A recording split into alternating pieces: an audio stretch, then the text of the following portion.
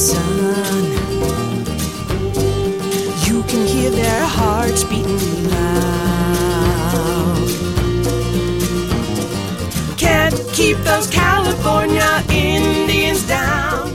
Hello, everyone. You're listening to American Indian Airwaves. For Marcus Lopez, I'm your host, Larry Smith. Leonard has been tested again for COVID. He got COVID on January 28th and was put into a dirty isolation unit for 10 days without any kind of medical supervision. And we're at the point right now where we do not know 100% what the fallout or unpredictable conditions or symptoms he's going to start getting within his body because of the comorbidities. Today on American Indian Airwaves, an update on international indigenous political prisoner Leonard Peltier. We'll hear from the co-directors of the International Leonard Peltier Defense Committee with an update on his medical condition and the international call after 46 years of wrongful incarceration for his immediate release. All that and more here on American Indian Airwaves. You can hear when the moon shines bright, the lone pu'el in the black of the night. You can hear the whisper in the valley. And you know when Kamakani blows to the Bahu drum, it's the warriors who are marching down the mountain, because history ain't no mystery to me. Actions in cities throughout the United States took place on February 7th of 2022, calling for the immediate release of international indigenous political prisoner Leonard Peltier. February 7th of 2022 marks the 46th year of Peltier's incarceration, and on June 28th of this year, he tested positive for the coronavirus at the United States Penitentiary in Coleman, Florida.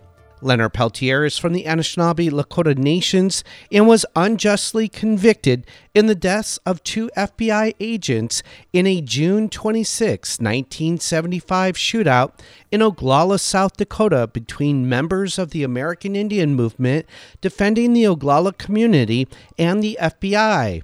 Peltier's two co-defendants were acquitted by reason of self-defense, and Peltier, who was later extradited from Canada under questionable circumstances, was tried separately. Peltier's trial was replete with prosecutorial misconduct, falsified testimony, fabricated evidence, and even the autopsy presented to the jury was done by an examiner who had never seen the bodies of the two agents. The former U.S. Attorney for the Northern District of Iowa, James Reynolds, who supervised the post-trial sentencing and appeals, admitted they shaved a few corners and, quote-unquote, we could not prove Leonard Peltier personally committed any crime on the Pine Ridge Reservation in his letter to U.S. President Joe Biden, which also calls for Peltier's immediate release. Today, Peltier is a 77-year-old inmate with a host of comorbidities that should, according to the CDC guidelines, have prioritized him for a COVID booster shot. CDC guidelines call for booster shots at 7 months, yet 11 months after Peltier received his COVID-19 vaccine, he has not received a booster shot. Visitors to the United States prison Coleman 1 facility have noted that the facility is not mandating vaccines for its guards or staffs.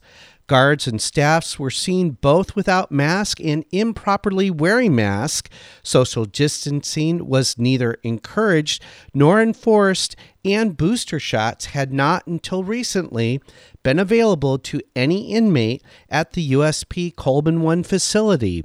Both the International Leonard Peltier Defense Committee and mutual aid organizations offered to donate N95 masks for every inmate at Coleman were denied. The United States Department of Justice, through the Attorney General, issued guidelines for COVID release to home confinement for inmates who are elderly and or had compromised immune systems or comorbidities on March 26 and April 3rd in 2020.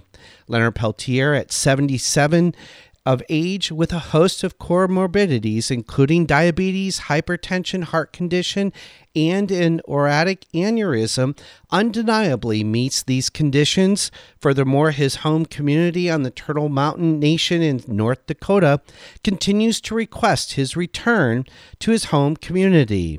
Today on American Indian Airwaves, in this two-part interview, executive producer and co-host Marcus Lopez and myself speak with Carol Gohlke and Jean Roach, co-directors from the International Leonard Peltier Defense Committee, who, along with friends, family, human rights organizations, and allies, are calling for Peltier's immediate release. Both of our guests has and continue to maintain contact with Leonard Peltier, and we start part one of this two-part interview with Jean Roach, providing listeners with a brief historical update leading to the wrongful incarceration of international political prisoner Leonard Peltier. My name is Jean Roach, and I'm from the Cheyenne River Sioux Tribe in South Dakota. I live in Rapid City, South Dakota, which is also known as the Deep North, okay?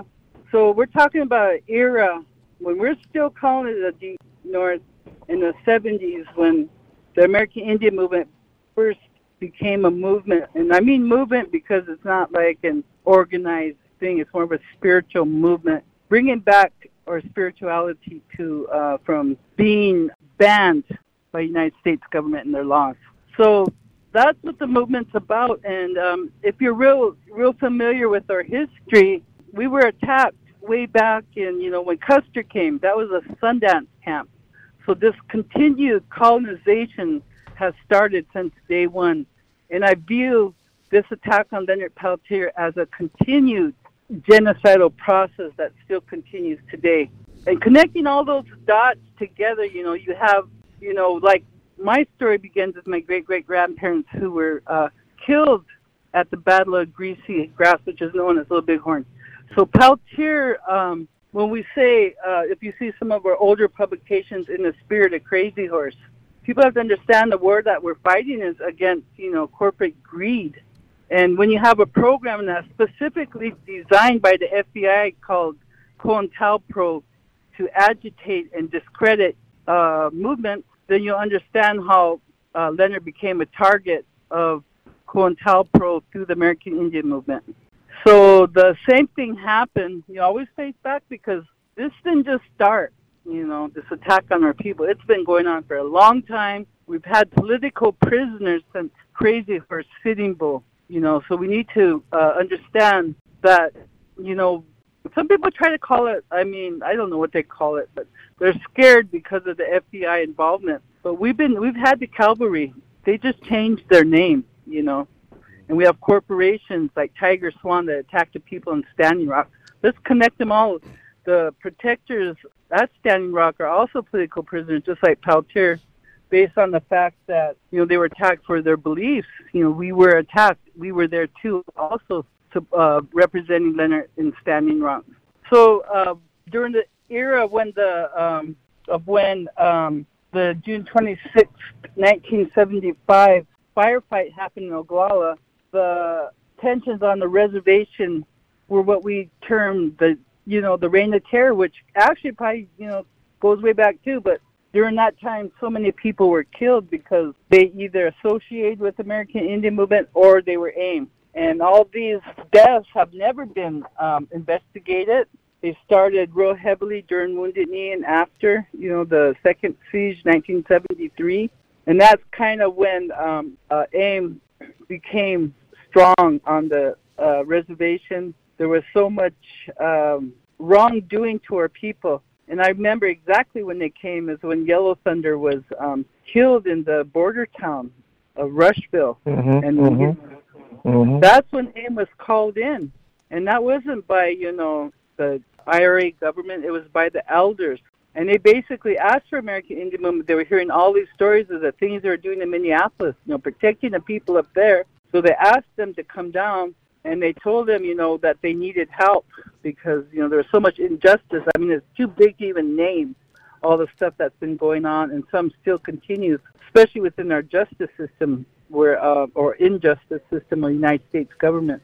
So when that shootout happened, that's the era of the time, or the what would you call it, the climate.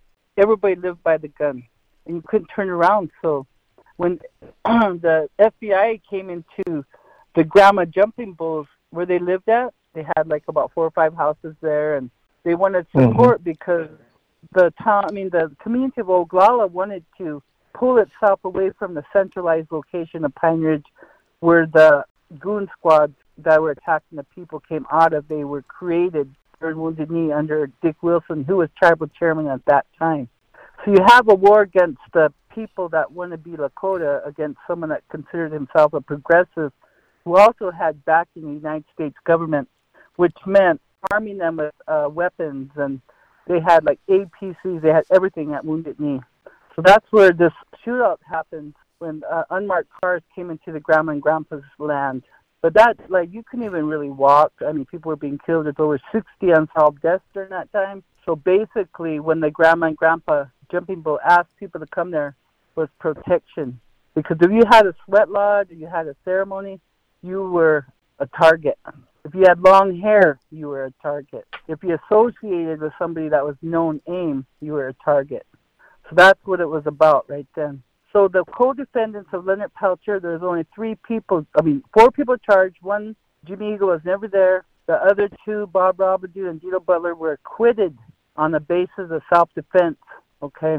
And so there was one left that was still charged, and that's Leonard Peltier, and he was in Canada. And right away, exactly when the time of the shootout, the misconduct of the FBI is the main reasons, that they were acquitted.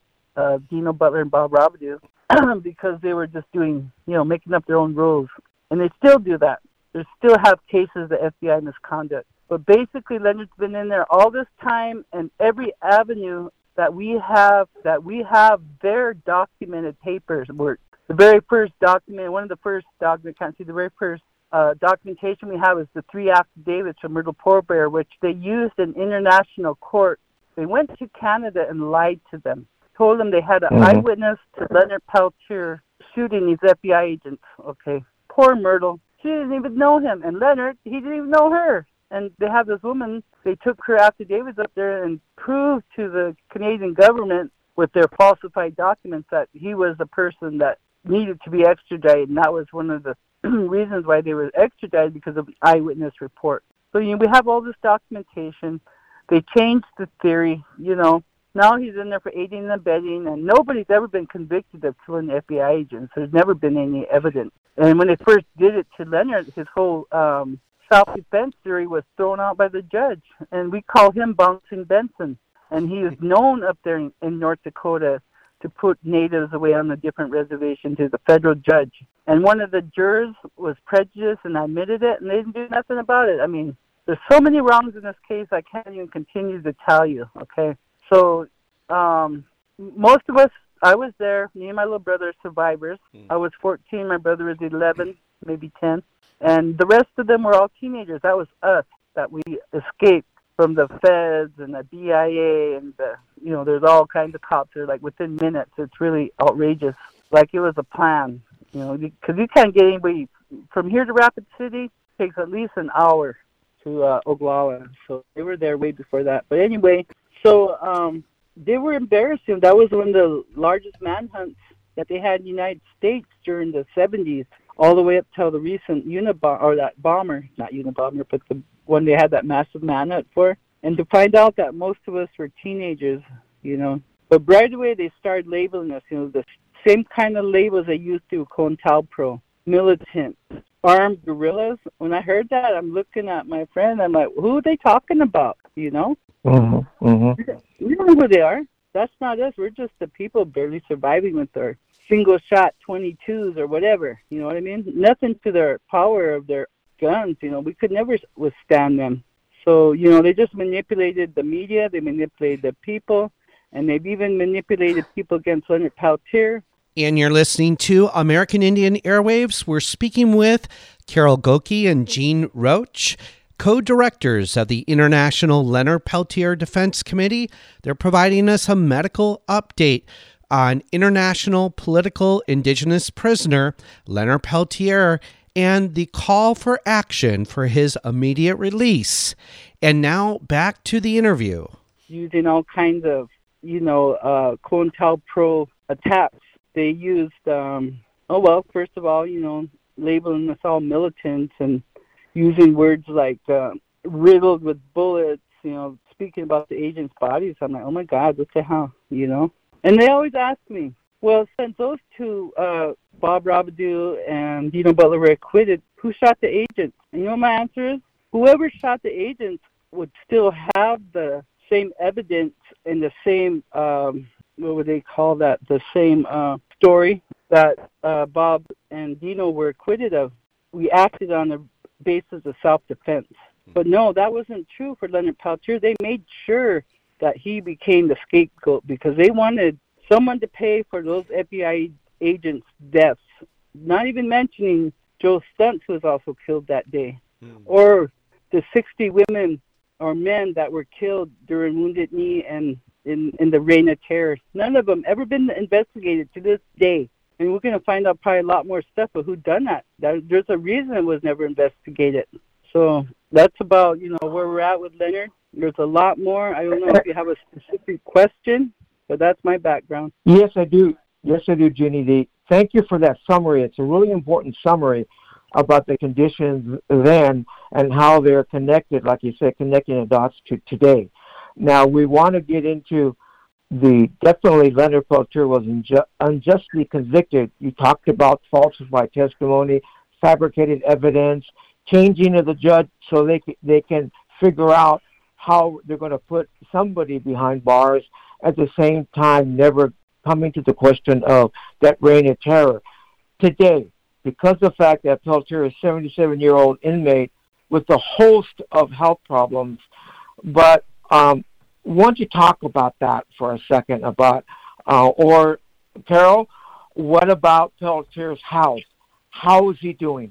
Okay, hi, this is Carol Gokey. I'm also co-director for the International Leonard Peltier Defense Committee, and Leonard has been tested again for COVID. He got COVID on January 28th and was put into a dirty isolation unit for 10 days without any kind of medical supervision. And after the 10 days, he was tested again. He tested negative. He says he's feeling better, but we're at the point right now where we do not know 100% what the fallout or unpredictable conditions or symptoms he's going to start getting within his body because of the comorbidities. He has aortic aneurysm that we have found clinical reports right now. They've got a lot on this one because aortic aneurysms are affected by COVID. They also, they increase the chance of that rupture. Same with heart condition and same with diabetes. Right now he's feeling okay, but that doesn't mean that he is out of the woods. It is absolutely necessary and imperative that he gets post-COVID treatment immediately. That's what every medical digest we have read, everything that we've read says he needs it immediately because the effects of COVID can be lifetime and they can also kill him. And that's where we're at right now, is his health is very important. Now, why don't you talk about, Carol, about the COVID release to home confinement? That was a United States Department of Justice through the Attorney General issued some guidelines. What are those guidelines, and is the prison following that? Well, Leonard does fall under the guidelines for let's go backwards. Compassionate release was established by Congress to help reduce prison population. What they did, though, in error, was give the wardens the ultimate call. They gave the wardens permission to play God. And so compassionate releases can be signed or sent in from inmates to the warden, and then the warden looks at it and says no. Right now to date, well, actually, the last report we have was last fall, I believe, and out of 36,000 compassionate release requests, only 36 had been approved. Okay? So it's less than 1%, or about 1%, which is very low. Now, Leonard didn't even fall into that compassionate release because the First Step Act, because he's an old law prisoner. And what that means is that he was incarcerated before 1987. And if I'm understanding their logic correctly, it's because he's eligible for parole. So they took the compassionate release option away from anybody before 1987. Now, COVID comes along, and now Bill Barr puts a memo out that says all prisoners can be included in the COVID release to home confinement. And even though he's eligible, they're not giving any. And we don't want home confinement. We want him to be released. We have proven beyond a shadow of a doubt with the FOIA documents and now the release from James Reynolds, the U.S. former attorney who supervised the case, admitting to misconduct, admitting to theorizing, and admitting to railroading this man. So we're way past the constitutional violations. We've got confirmation from the U.S. government on what they did to him. Now it's a matter of Joe Biden picking up that pen and signing it because this is the right thing to do. We're not asking for commutation for a man that's been convicted of a violent crime that committed that crime. He did not commit any crime. No crime of self-defense is worth 2 life sentences. And so we can spin around COVID release all day long, but the warden right now is the only one that can sign off, and Leonard has 3 in there. The first one was denied, the second one we didn't hear a thing, and the third one still nothing. So we do have, I would like to mention, there's a bill in Senate right now called the SB 312, in which Dick Durbin and Chuck Grassley and others, it's a bipartisan bill. It's got actually more Republicans than Democrats on this bill. And this bill amends the act of Congress to include the old law prisoners and to also give them, after 30 days or a denial from the warden, gives them the opportunity to go in front of a judge. And that's what we want. That's what we want. If we can get to that point, that's what's going to happen. But until then, we have the commutation and the clemency request. It's the same thing, commutation and clemency. And that's what we're asking supporters to do, is to help us support that by way of sending letters, emails, phone calls to the comment line, asking their own state representatives to join this fight with us. You know, this is a good fight because it's for truth, it's for justice, and it's for, like Jean said, it's for a lot of pain that they've been going through for many, many, many, many years. Leonard's case is no different. And so that's where we're at with the home confinement release. We want him commuted home. We do not want him on home. He deserves his freedom back. We've proven the man should never have been incarcerated. He needs to come home immediately. Why don't, Jeannie, why don't you talk about Turtle Mountain Reservation, their role in it, and there he has a home to go to. Talk about that for our listeners. I think Carol knows more about that. Okay, I'll do that, yes. That is one stipulation to the home confinement. And also it's a good thing to add anytime you release any prisoner is, are they going to be accepted into society? Are they going to be welcome? Or is it going to be a complication? In this case, not at all. We actually had a gathering in November in Rapid City, and afterwards I drove up to Turtle Mountain. I've been there before. I know the family well, and distributed a letter for signatures asking that. Do you want Leonard here? And we have unbelievable amounts of signatures that came in on that. It just got sent in just recently now, and also a letter coming from the tribe saying he is more than welcome here. He has got land up here. We will help with housing. The community wants him here. And so that's where we're at with Turtle Mountain. He's very welcome there. And that concludes part one of a two-part interview with an update on international political prisoner Leonard Peltier's medical condition and a call to action after his wrongful incarceration and serving 46 years in prison. We're speaking with the co-directors of the International Leonard Peltier Defense Committee, Carol Gokey and Jean Roach.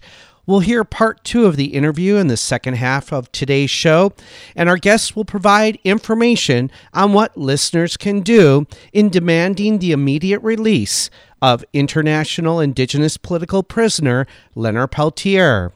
So I just want to remind listeners that KPFK is presently in its fund drive, and it is listeners like you that help keep the station going, and we want to encourage KPFK listeners out there and the internet podcast world throughout Southern California, wherever it is that you may be, that if you appreciate the work that we do here on American Indian Airwaves and uplifting Indigenous voices, marginalized voices, and bringing to you content that you can't get out there in the mass media landscape, to please support American Indian Airwaves and Pacifica's KPFK.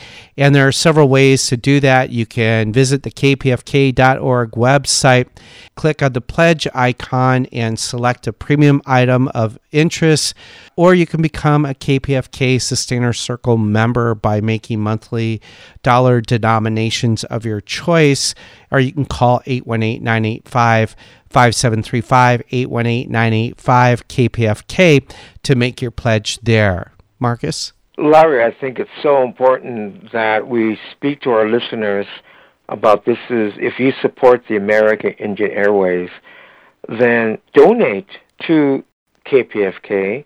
Give those items premiums a look at.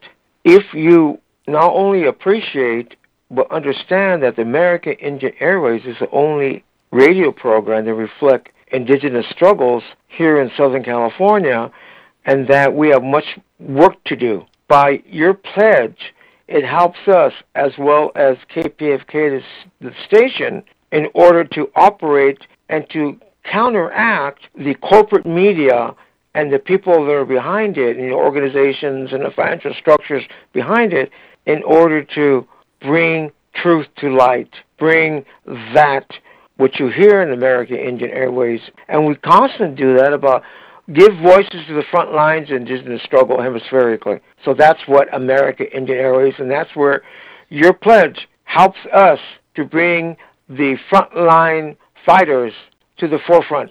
Like our recent series, A Sacred Stage, talks about the playwrights. And within that, we have lots of other series that we've done regarding COVID, as well as what are Native people doing today that's so crucial that your commercial radio programs don't even do. So we reaching out our relatives out there, and also all the non-Native people out there, reach out and saying that help us keep the program, keep KPFK alive, and all of us doing that will benefit from, get a better idea where we have to go as not only as Indigenous peoples, but also with the rest of our allies out there in the world. And we want to remind listeners, you can visit the kpfk.org website, click on the pledge widget. You can become a monthly Sustainer Circle member by agreeing to make monthly donations in a dollar denomination of your choice. Or you can pick from over a couple dozen different premium items that may be of interest. And each premium item is a different dollar amount. But again, we want to encourage listeners, visit the kpfk.org website or call 818-985-5735, 818-985-KPFK. Support American Indian Airwaves, support KPFK, and help us continue to provide this invaluable, immeasurable public service to all of you, the listeners.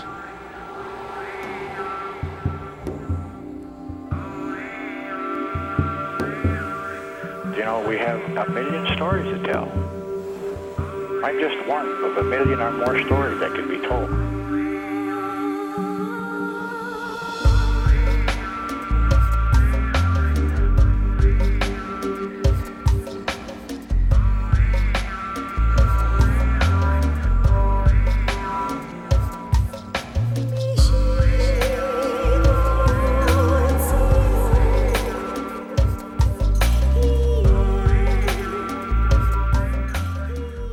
You're listening to American Indian Airwaves, the song Sacrifice by Robbie Robertson. Sacrifice your prayer. Take away your language. Cut off all your hair.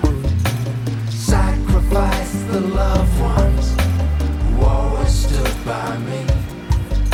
Stranded in the wasteland. Set my spirit free. My name is Leonard Peltier. I am a Lakota and Anishinaabe. And I'm living in the United States Penitentiary, which is the swiftest growing Indian reservations in the country.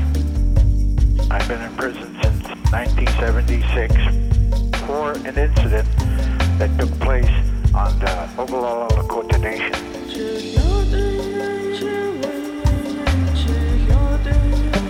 There was a shootout between members of the American Indian Movement and the FBI and then the local sheriffs, state troopers.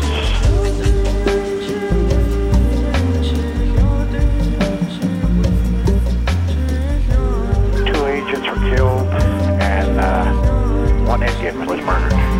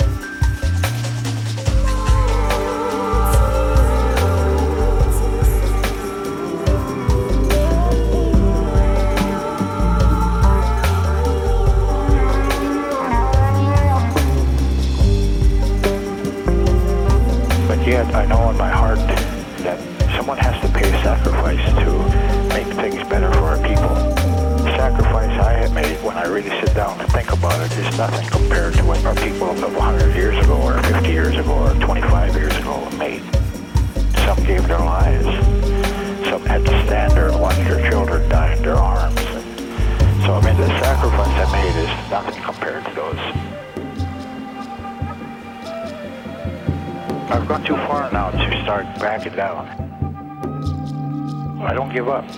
Not until my people are free will I give up. And if I have to sacrifice some more, then I sacrifice some more. The song Sacrifice by Robbie Robertson off the album The Underworld of Red Boy here on American Indian Airwaves. In the second segment of today's program, we continue our interview with the co-directors of the International Leonard Peltier Defense Committee, Carol Gohlke and Jean Roach. They're providing us a medical update on the conditions of international political prisoner Leonard Peltier, an update on the COVID-19 pandemic within the prison, and the call to action demanding for his immediate release and what listeners like you can do. And now back to the interview with Marcus Lopez and myself, interviewing Carol Gohlke and Jean Roach, co-directors of the International Leonard Peltier Defense Committee. One of the things you said, the demands, is if you call upon the warden at USP Coleman 1 and the Bureau of Prisons to immediately release Peltier to home confinement. How can people do that? So what is your instructions, if you will, to our listeners? Well, definitely you can write to the Bureau of Prisons all day. You can write to Grand Prairie, the Washington Bureau of Prisons office. You can do that all day long, and you're not going to probably get anywhere because they're adamant. They apparently are not going to do anything about this. It to me is futile, and to our strategists, it's futile. We see that Joe Biden has more strength and definitely more capability, and he's certainly, I want to hope that a better man of character than what we're seeing in these wardens. There's a lot of misconduct in the Bureau of Prisons right now. They are not able to keep up with policy with the COVID pandemic. In fact, Leonard, when he called me on the morning of the 28th to tell me he has symptoms, he was sick. He was very sick. I contacted his unit manager. Within minutes, they were down there to order a COVID test. But they did not put him into isolation. They allowed him into the general population the entire day. He was not taken and put into isolation until 7 p.m. that night. So we're talking at least 10 hours in the general public. So it's very obvious they don't care. It seems like they're using COVID as a weapon, And so we can write to them all day, but we're not going to get anywhere. That's our opinion on that one. The main option and the strongest we have right now is that clemency request.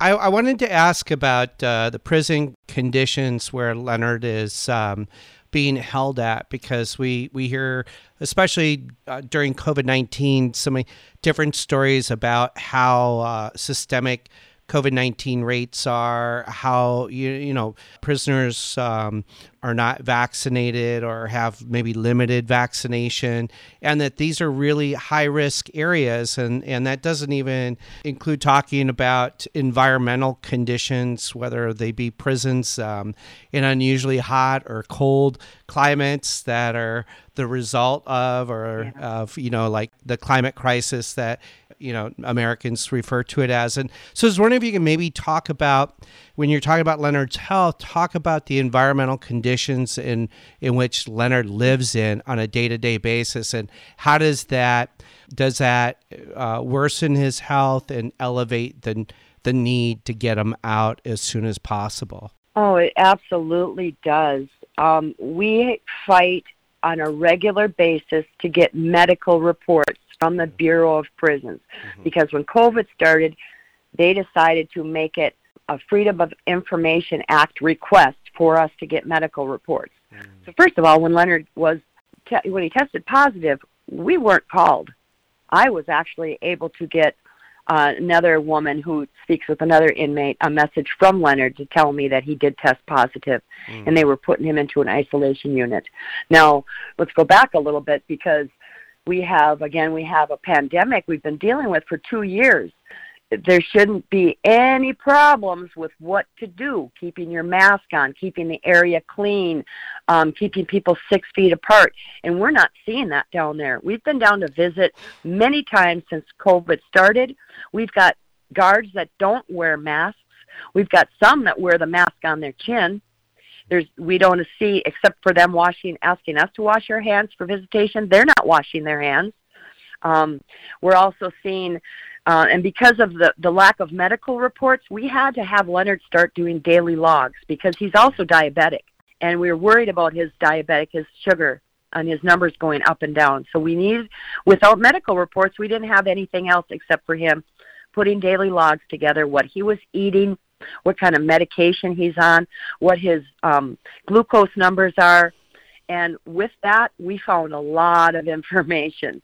This is where the peanut butter and jelly sandwich comes in, because they like to give sandwiches they're saying they give 2 hot meals and a sandwich every day.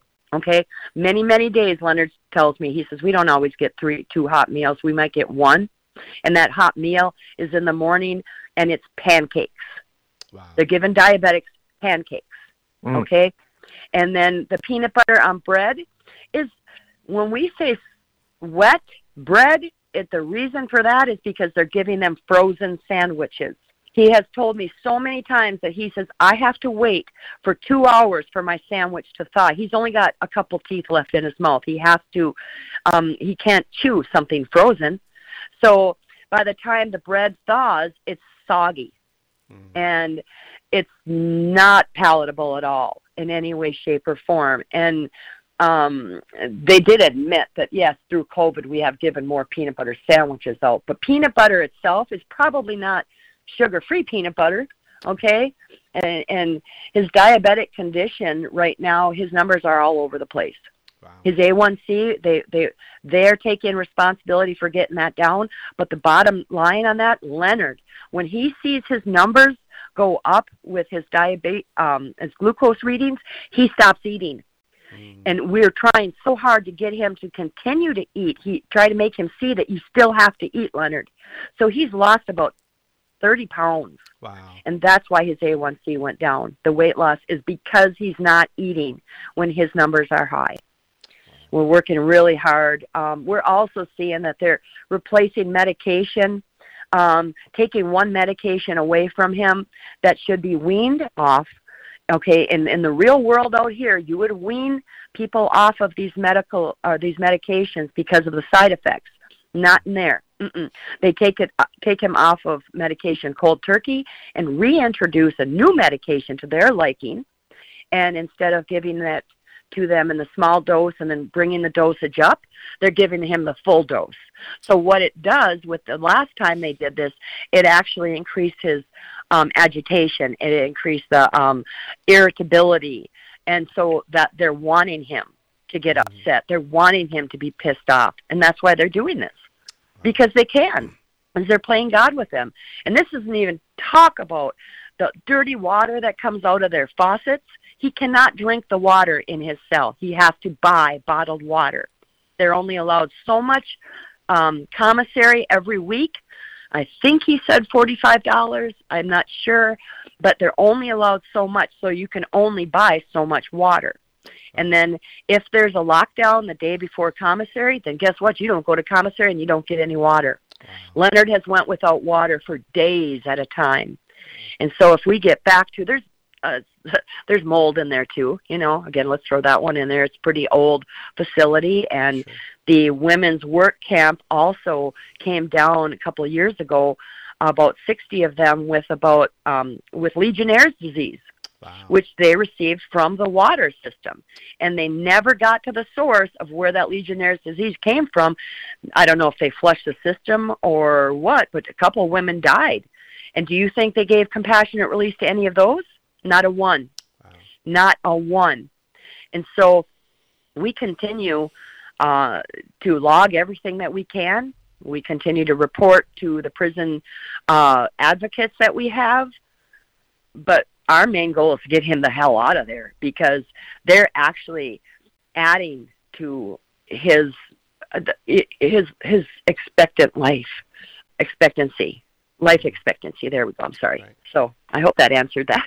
And we want to remind listeners you're listening to American Indian Airwaves.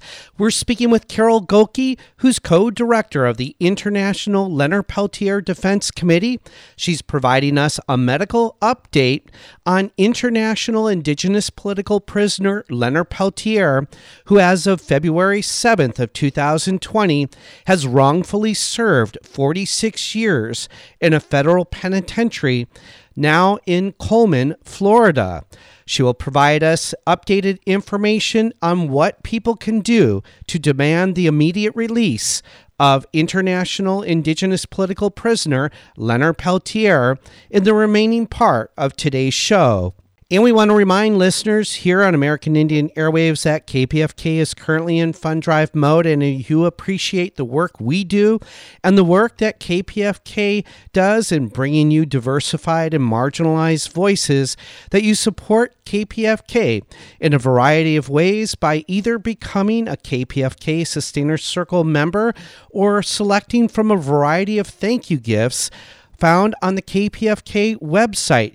You can visit kpfk.org, click on the pledge widget, and choose to become a KPFK Sustainer Circle member by making monthly donations in a dollar denomination of your choice, or select from a variety of thank you gifts that you can find on the kpfk.org website.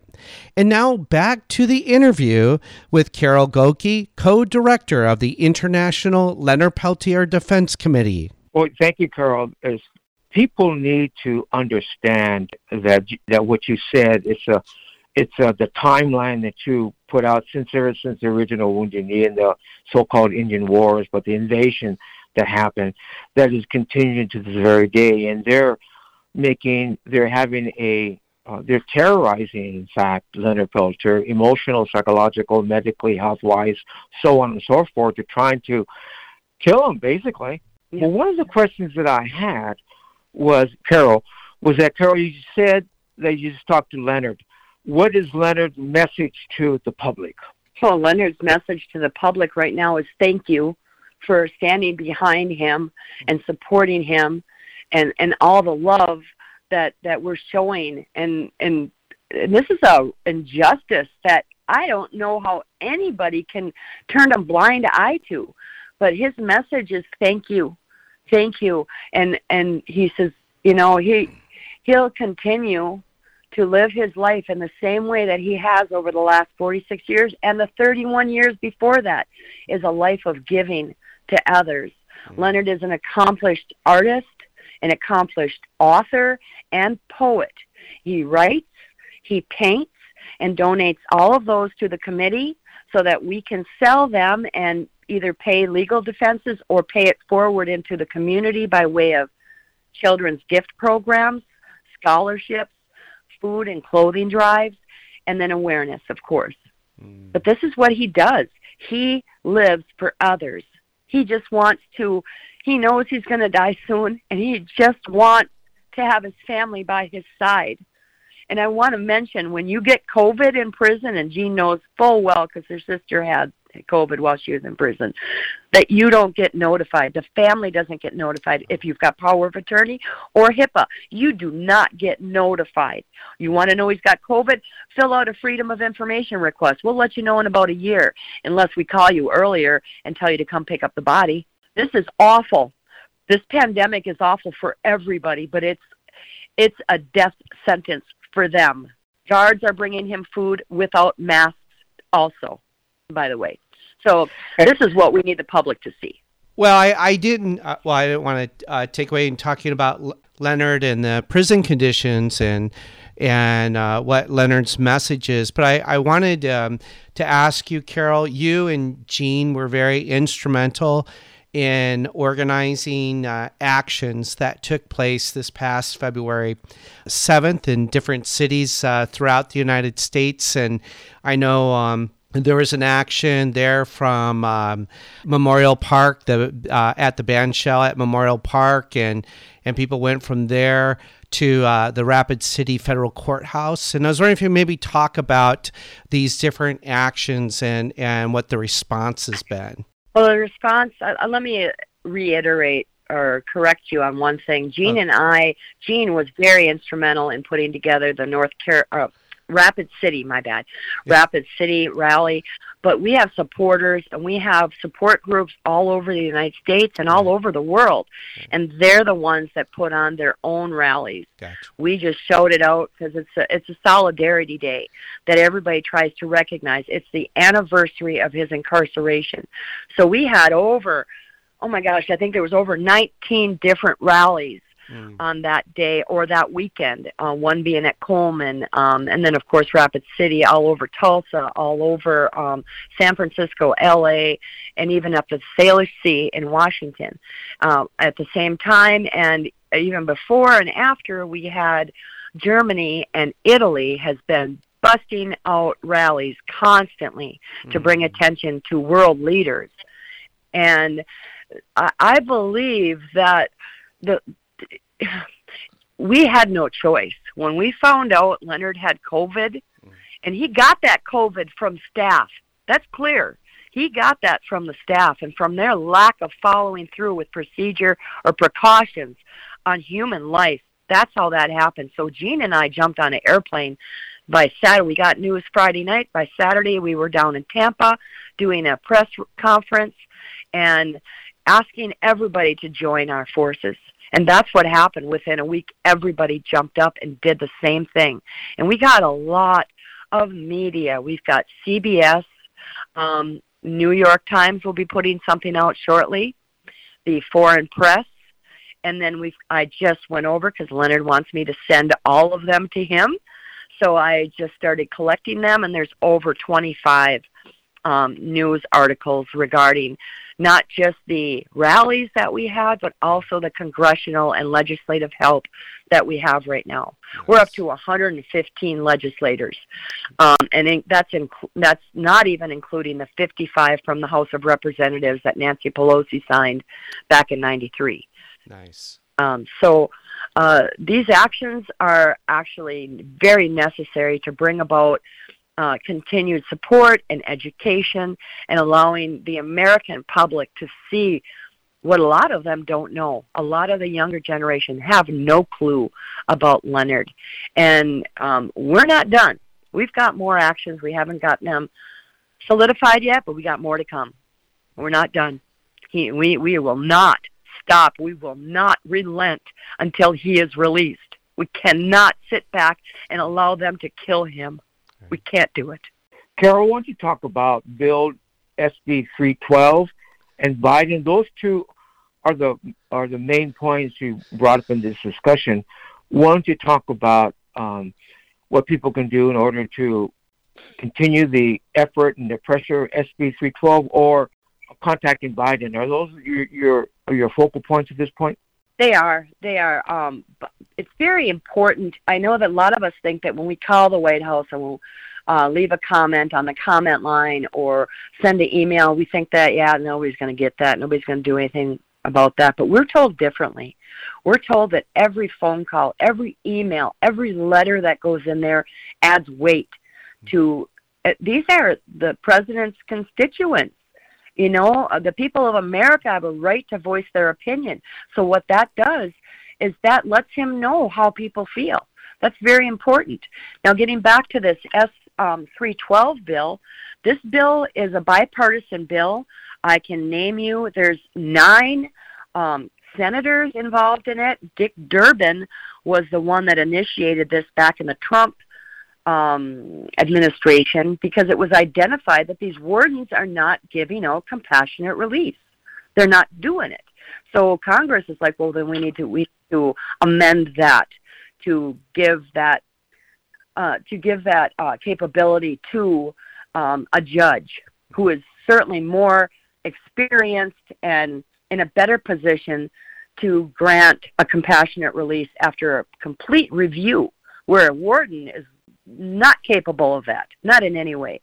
So the 312 bill, again, is an amendment, and they have passed part of that so that new law prisoners can actually bring their cases to a judge right now, but not old law prisoners.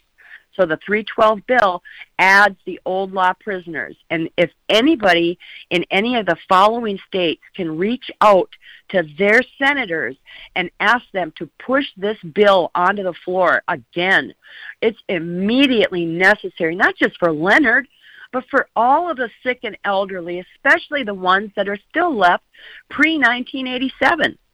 So we've got Dick Durbin from Illinois. We've got Christopher Coons from Delaware, Chuck Grassley from Iowa, Kevin Kramer, who is a Republican from North Dakota, Sheldon Whitehouse, who is a Democrat from Rhode Island, Cory Booker from New Jersey, Senator Tom Tillis is a Republican from North Carolina, and Roger Wicker is also a Republican from Mississippi. And then today I just got notification that Roy Blunt, Missouri. He's another Republican. He's signed on as an additional co-sponsor to this bill because this is what they need to take this completely out of the hands of the warden and allow somebody with the right credentials to look and review these files to see if these gentlemen or women are eligible for this release. And that's what they deserve that. We've seen many reports that recidivism or reoccurring crimes after the age of 65 are none to, there's very few. After the age of 65, whether you're guilty or innocent, Leonard's innocent, but the reoccurrence or recidivism is greatly lowered. And we are still just asking everybody to either contact the White House or contact your state representatives. If you're in any of the states that I mentioned, lean in on your senators. Ask them to push this bill, not just for Leonard, but for all of them. It's imperative. Finally, how can people contact the International Leonard Peltier Defense Committee?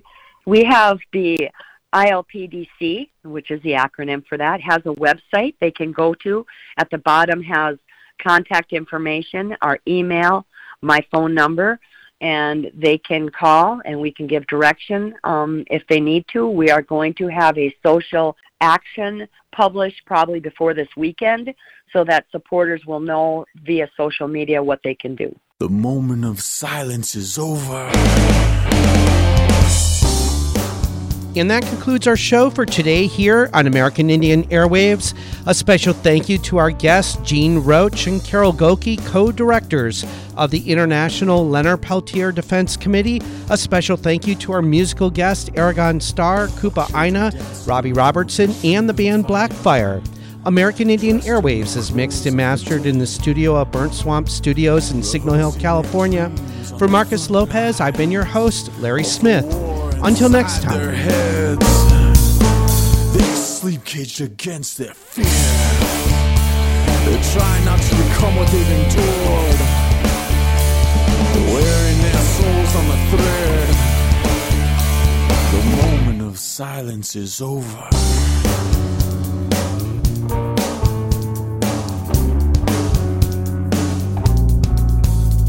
And for the innocent you can't justify why your freedom manifests on their graves. And the blood never comes clean from their guilty minds, nor the hands that hold the chains. In a rhythm of resistance, we still fight for our lives. In this war that never ended, we've outgrown your lives. Let our actions speak when they ignore our words. For all the lies, there's a truth that must be heard.